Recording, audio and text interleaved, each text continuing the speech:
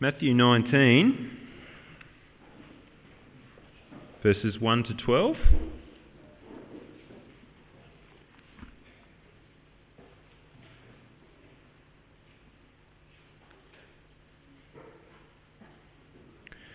When Jesus had finished saying these things, he left Galilee and went into the region of Judea to the other side of the Jordan.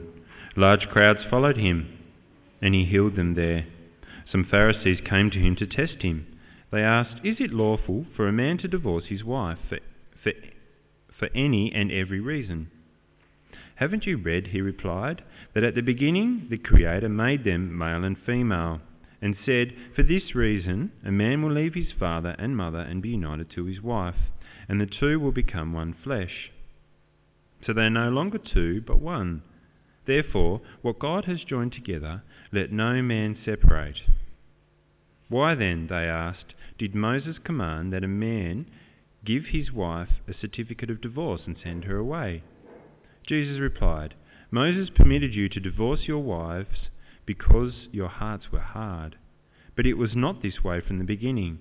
I tell you that anyone who divorces his wife, except for marital unfaithfulness, and marries another woman, commits adultery."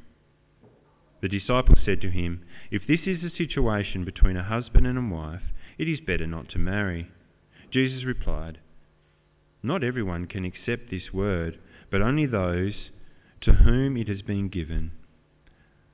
For some are eunuchs because they were born that way, others were made that way by men, and others have renounced marriage because of the kingdom of heaven. The one who can accept this should accept it." Well, I think a sermon on a topic like this, marriage and divorce, is the kind of sermon which is likely to make few friends. That's because I think divorce is always a painful topic, whether we've experienced divorce, whether friends of ours or our parents have experienced divorce, or because we're afraid of divorce or the scars that divorce might bring. I guess as we begin this morning, there's a few things I want to say, and one of the things I want to say is that what we're trying to think about this morning is not so much the past, but the future.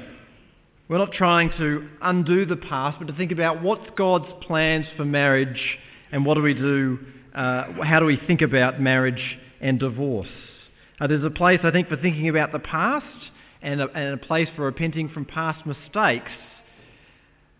But often in the realm of relationships, things done are hard to undo. And one of the hardest things, I think, to come to grips with in the gospel is that Jesus forgives our sins, and our sins are hurled into the depths of the sea, and yet we continue to live in this world with the consequences of our sins.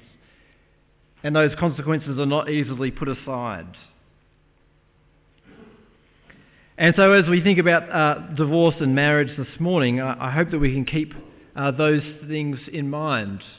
Think about what's God's plan for marriage, and also think about the great balm of healing which the gospel is for sins in the past. Well, chapter 19 begins with the Pharisees coming to Jesus. The Pharisees were the religious leaders of the day, and they come to Jesus and they ask Jesus a question about divorce in order to test him.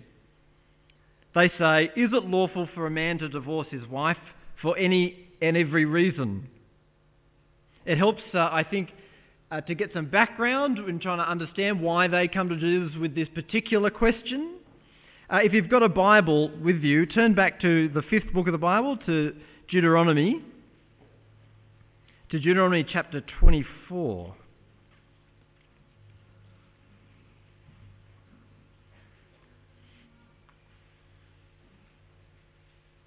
So this is the only verse in the Old Testament, law at least, which kind of mentions divorce at all.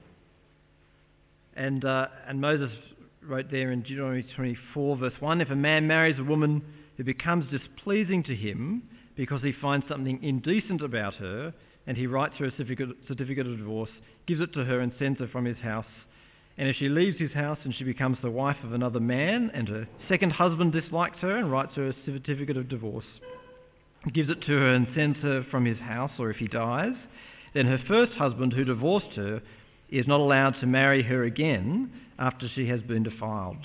That would be detestable in the eyes of the Lord. Do not bring sin upon the land the Lord your God is giving you as an inheritance. So it's the only verse in the law, at least, that mentions divorce, and it's really only mentioned in passing. And in Jesus' day, the religious leaders, the Pharisees, would debate among themselves what it meant to find something indecent. There are a few different schools of thought, and the two main ones were called the Shammai school and the Hillel school. The Shammai school thought that the only reason for divorce could be adultery. And the Hillel school thought that people could divorce for any and every reason, which is what they asked Jesus to say, can people divorce for any and every reason?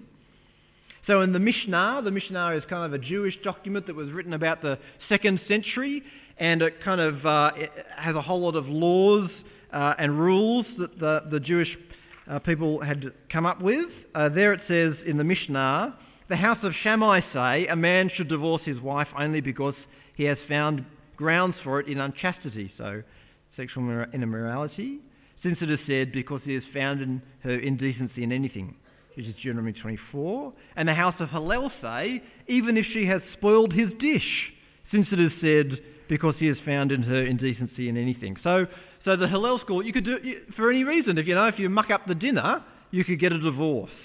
And Rabbi Akiba, he says, even if he found someone else prettier than she, since it is said, and it shall be if she find no favour in his eyes.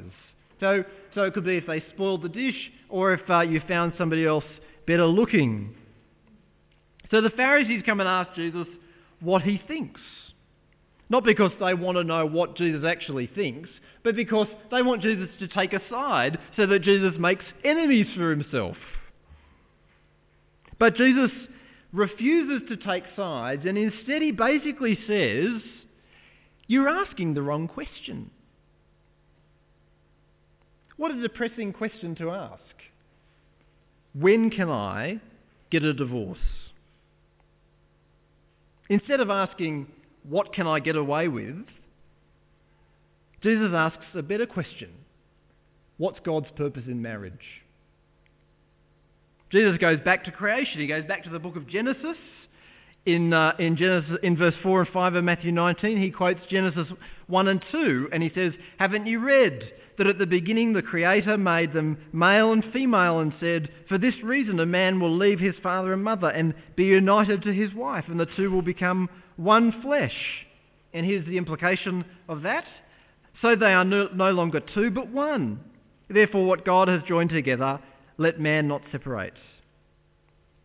So the short answer in Jesus' mind to the question, when is it okay to divorce? The short answer to that question is, that's not the question. The purpose of marriage is that the two become one and remain one. The short answer then is, divorce is never the best option. There's a long answer that we'll get to in a moment.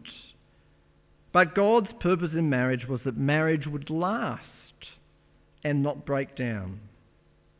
In marriage, God actually does something incredibly profound, Jesus says. God makes two people one. Jesus is saying, actually, that marriage is not just something that we do, that we decide on, but Jesus is saying that God makes the two people one. What God has joined together, let man not separate. God's purpose in marriage was that two people would be one until death. I recently heard a person make an observation about what always strikes them at a marriage, at a wedding day, on a wedding day. They are always struck by the fact that the two people are committing to something that they don't know what it's going to cost them. They don't know what the future holds. They're committing to this really intense commitment, and they have no idea what that's going to look like, what shape that's going to take. Who knows what their marriage vows will require of them?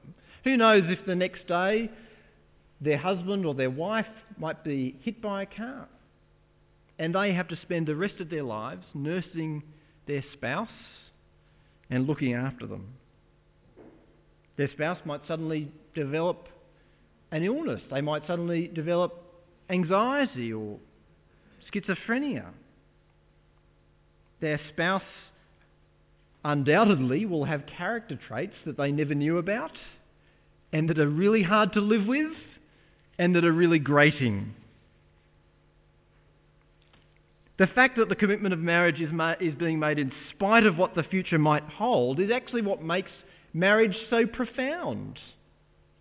It's the great cost of the commitment, actually, which is what makes marriage what it is, what makes marriage so precious. That's what makes marriage such a wonderful illustration of God's relationship with the church. Throughout the Bible, God says his relationship with us is like a marriage. God is committed, perseveringly committed, at great cost to his people. Marriage reflects God's forbearance and God's patience with us. It reflects God's persevering love. Not love which can simply be fallen into. Whoops, I'm in love. Whoops, I'm out of love again. But love which perseveres. Love which commits. Love which costs. Love which forgives. Love which perseveres. I was talking to a minister the other day, and he was just telling me the kinds of things that he does when he does marriage counselling with people who are pre-marriage counselling with people. And he always goes to the vows and he says, for better or for worse. You can probably think of what better is, but what's worse? Imagine the worst. And that's what you're committing to. But that's what makes marriage and the love in marriage so deeply profound. The permanence of marriage is not just what makes it so profound, it's also why it's very important to think carefully before marrying. The Church of England prayer book used to say that marriage is not to be entered into lightly or wantonly to satisfy men's carnal lusts or appetites, but discreetly, advisedly, soberly, and in the fear of God.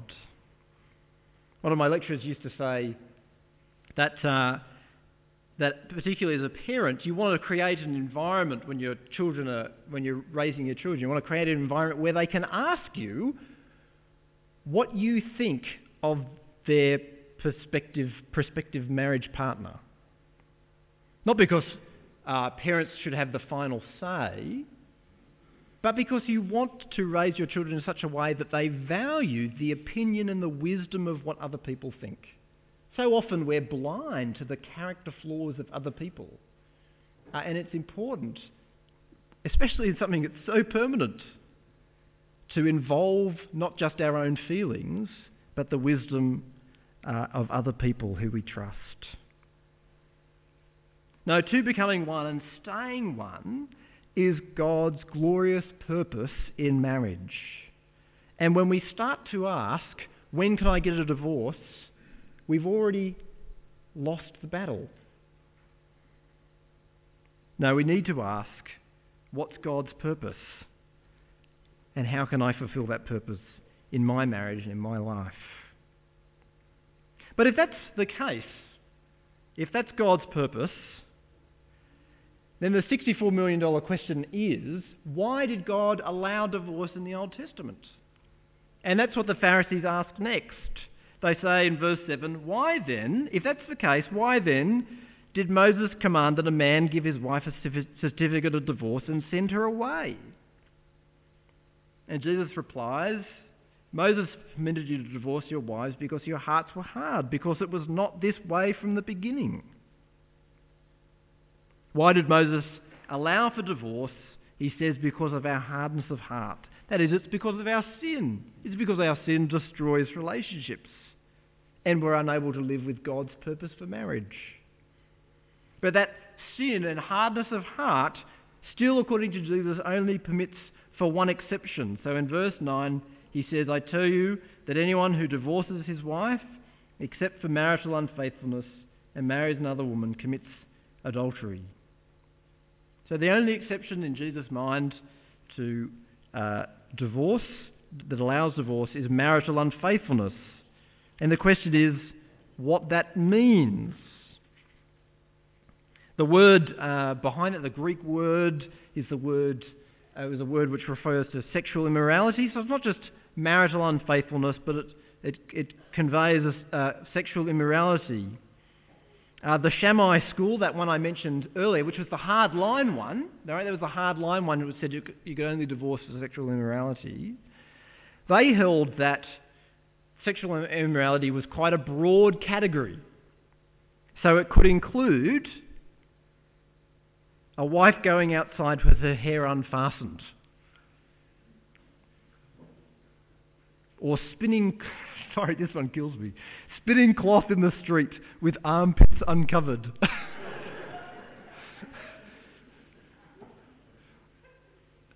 And bathing in the same place as men. I mean, you could say shoulders. Why armpits? Anyway. But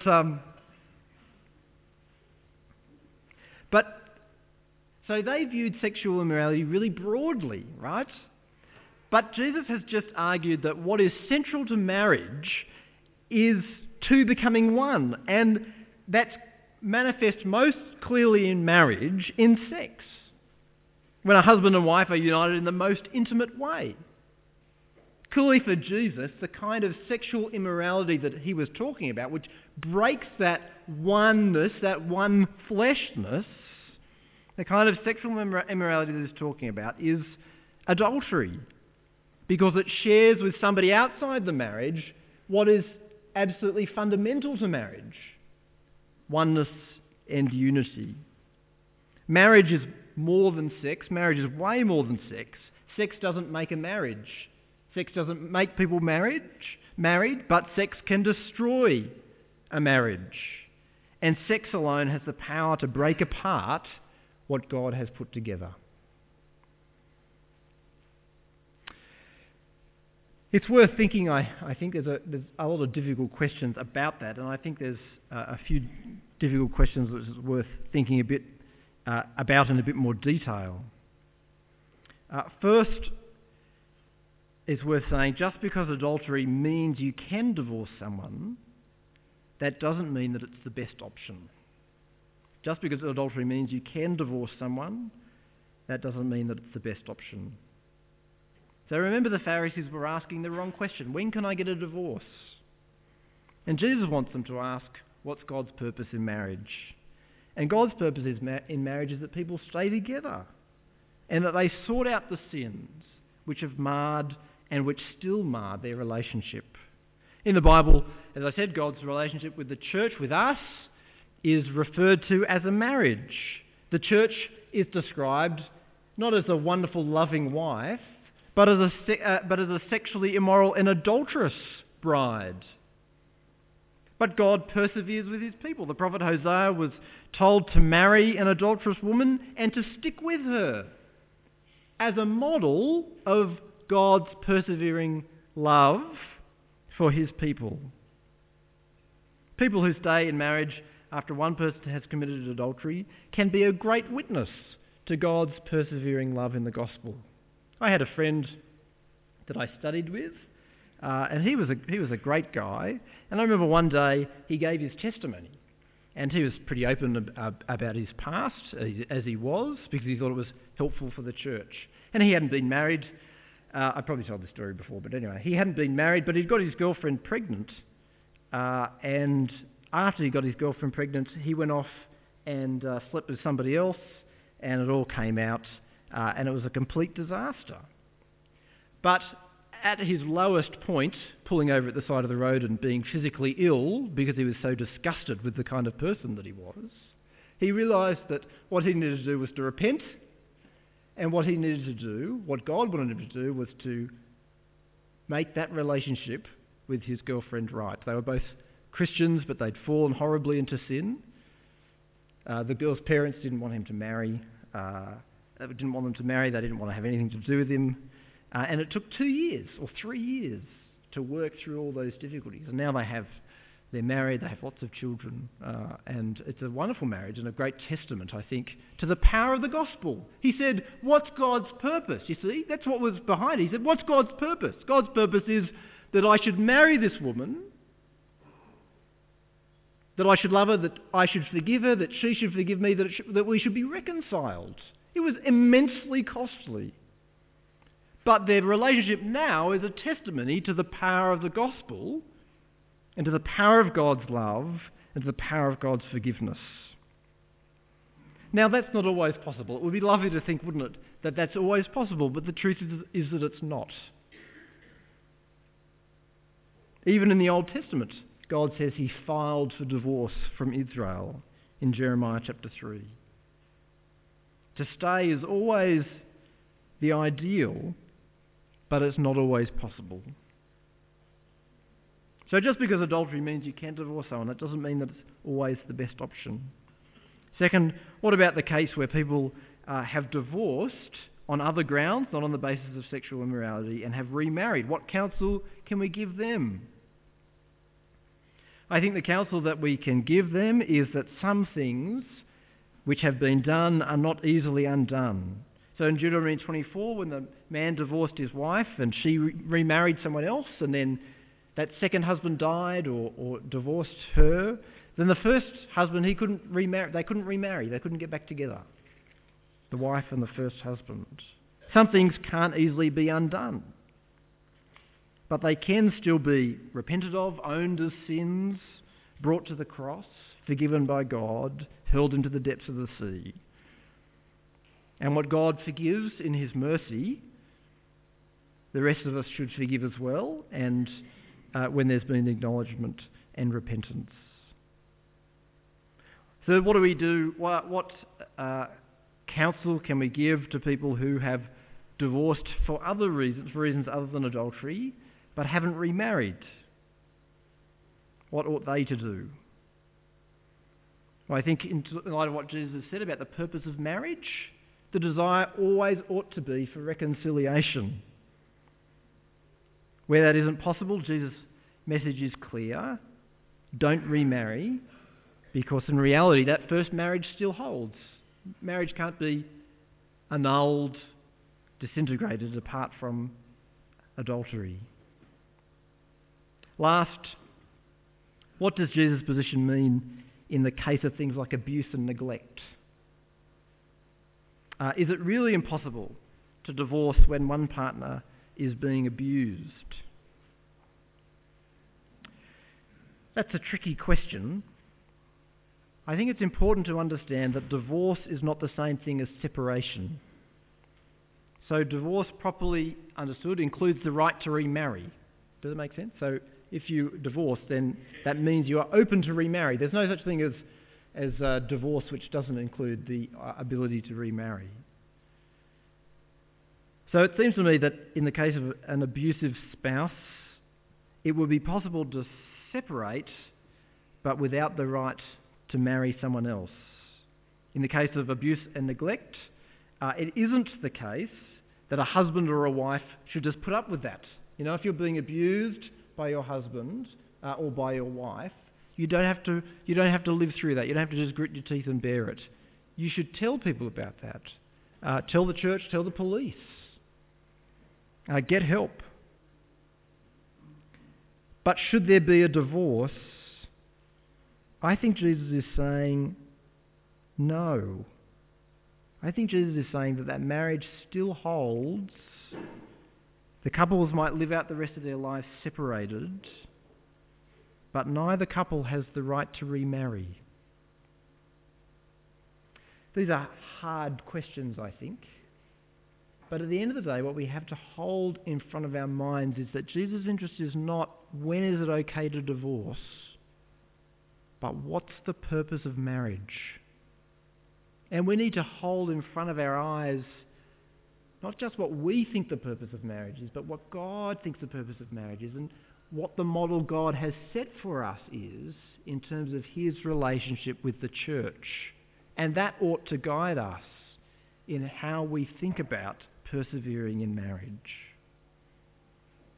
So Jesus sets a pretty high standard for marriage. The purpose is to stay together. In the case of adultery, there's a way out, but it's not, even then, it's not the ideal. And unsurprisingly, I suppose, the disciples just can't cope with that idea when you see what kind of was going around amongst the sort of religious leaders of the day, they thought that was pretty extreme. And they say, well, if that's the case, if that's the situation between a husband and a wife, then it's better not to marry. Which is a pretty ungodly response, to be honest. It's too hard to commit, so why bother? That reveals a pretty low view of marriage and a pretty low view of what makes marriage valuable. But what's really surprising, I think, is that Jesus turns their cynical remark, they were being cynical, well, if it's that hard, what's the point of marriage? And Jesus turns that actually into a serious observation. He says in verse 11, not everyone can accept this, that not everyone can accept the idea of not marrying, but only those to whom it's been given. For some are eunuchs because they were born that way, others were made that way by men, and others have renounced marriage because of the kingdom of heaven. The one who can accept this should accept it. In Jesus' day, particularly in the Jewish world, to not marry was kind of just unthinkable. It just wasn't done. It was, particularly because so much of your personal worth and your personal value was caught up in that, particularly as a woman. It was a very difficult situation as a woman not to marry. So not to marry was very strange. But Jesus is bucking that trend when he suggests that not marrying and remaining celibate is actually a plausible alternative. Though, importantly, not for the reasons that the disciples suggest. The disciples suggest that the great reason for not marrying is because it's too hard, because I can't commit. And Jesus says, no, that's not the reason. Jesus gives other reasons, but the reason isn't because marriage is too hard. Jesus gives his reasons. He uses the metaphor of a eunuch to describe a person who's single and celibate. So the first two categories of people that he mentions who are single and celibate are those who are born eunuchs or made eunuchs by men. And in the language of the metaphor, he's talking about people who have had, if you like, singleness and celibacy thrust upon them by circumstances, either because of birth or because of what's happened to them in their later life. It's people who have had celibacy and singleness thrust upon them, not by choice, but by what's happened. The third category refers to those who chose to remain single and celibate for the sake of the kingdom of heaven. That is, in order to serve God and for greater usefulness in God's kingdom. And Jesus says to his disciples that the person who can accept that should accept it. Not because it's intrinsically more holy to be single, but because being single and being content in that is God's gift to you and God's gift to the church. Just like marriage is God's gift to people and marriage is God's gift to the church. Jesus' statement, I think, is as countercultural today as it was in the first century, particularly in the church, maybe not outside the church. And Jesus' words are just as true today as they were then. Not everyone can accept it. But I think it's really important, particularly in thinking about marriage and divorce, it's really important that the church reclaims a solid and robust theology of singleness. It's important to realise that being single is not the end of the world. You are not less of a person because you are not married. You're not less of a person because you don't have children. It's important to realise that because there are lots of people who aren't married who would really like to be married. And without a robust theology of singleness, that just seems like bad luck. It's important to have a robust theology of singleness because without that, it seems spectacularly unfair to say to people whose marriages have broken down, you can't remarry. It's increasingly important in a world where saying to people who struggle with same-sex attraction, you should stay celibate and single, in a world where staying celibate and single seems almost unthinkable, it's so important that the church has a robust theology of singleness. You see, what makes singleness hard, I think, is that we were created to be married. We were created for a single, deep, intimate, physical relationship. We were created like that. And not having that is painful and difficult, whether that's because of marriage breakdown, whether that's because of the death of a spouse, or whether it's because we've never been married. The reality is living without that is deeply painful. We long for that oneness, for that unity. Even within marriage, we long for it and fail to find it in its fullest sense. And there's only one thing really that can overshadow the pain, and that's devoting ourselves to the oneness that we find in Jesus Christ. The oneness that we find with Jesus Christ through the Holy Spirit is the ultimate expression of what marriage was meant to be and what marriage inevitably fails to be. The only way to dull the pain of not being married for those who are not married is to give ourselves, as Jesus says, more fully to Christ, to live for the sake of the kingdom of heaven.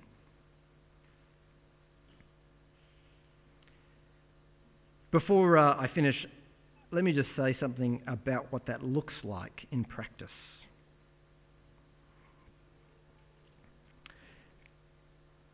It's all a bit fluffy, really, isn't it? I mean, it's all very well to say, if you're not married, your prime relationship with Jesus Christ, and that is the most satisfying thing in the whole world. But it's a bit intangible, isn't it? You know? What does that look like? What does it look like to give myself fully to Jesus? To love him with all my heart in a more profound way perhaps than people who are married are able. What does that look like?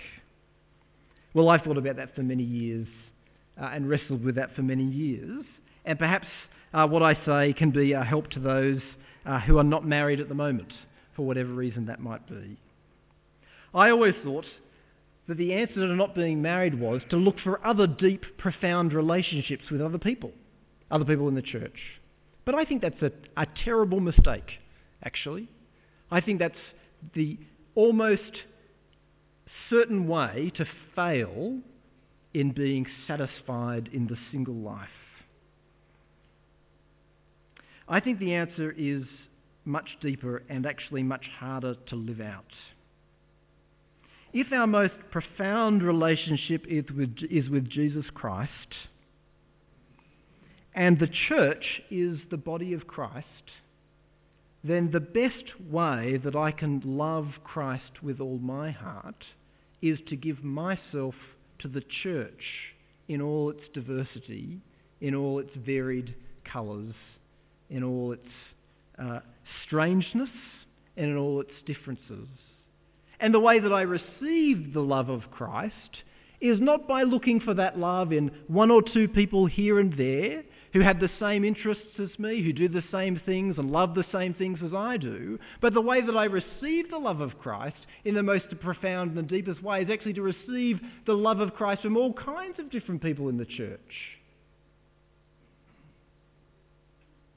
The more you give yourself to Christ by giving yourself to lots of different people, the greater the joy. And the more you receive the love of Christ by receiving it from all kinds of different people, the more you receive the tangible love of Christ through his body. Singleness then is not so much an opportunity for no commitment, but singleness is an opportunity for a different kind of commitment, a commitment to loving and serving Jesus with the extra freedom that God has given to those of us who are married or not married or no longer married. The Pharisees came to Jesus and they asked, when is it okay to divorce? And Jesus said, that's the wrong question, because the purpose of marriage is lifelong commitment for the glory of God, to reflect God's persevering commitment to us. And the purpose of singleness is to use the freedom that God has given us to love and serve Christ for the glory of God. Let me pray. Dear Lord and Heavenly Father, thank you so much for the wonderful gift of marriage. Lord, thank you that you created us for that purpose, to be married, to commit ourselves to a single relationship of deep and profound love and deep and profound commitment. Lord, thank you for the marriages that you've given to all of us here who are married, and thank you for the great blessing that they are. Lord, for those who are married and who are struggling in marriage, Lord, give them strength, give them grace, give them mercy, give them forgiveness, give them perseverance. Help them to live out what you have modelled for us in your relationship with us, that persevering and costly love which perseveres until the end. Lord, for those of us who are not married, for whatever reason that might be, Lord, thank you for the great gift that position is to us as well. Lord, it doesn't always seem like a great gift, but thank you so much that in your wisdom you always know what's better for us than what we think for ourselves. Lord, help those of us who are single to bear up under the sadness that might bring. Lord, help those of us who are single to devote ourselves to loving Christ by loving his body, the church. Lord, help us to receive the love of Christ by receiving the love of his body, the church. Lord, we pray that might be true, not just for those who are unmarried, but for all of us, young or old, married or unmarried. Lord, that we might love Christ with all our hearts by loving his church, and that we might receive the love of Christ by receiving the love of his church. Finally, Lord, we want to pray for those whose marriages have broken down. Lord, we pray for healing and for help. Lord, we pray for forgiveness. Lord, where it's possible, we pray for reconciliation. Lord, we pray for those children whose parents' marriages have broken down. Lord, we pray for those friends who we know whose marriages have broken down. Lord, be with those who are scarred by the sinfulness of our own hearts. Lord, help us to find grace and mercy in the gospel of Jesus Christ. We ask it in Jesus' name. Amen.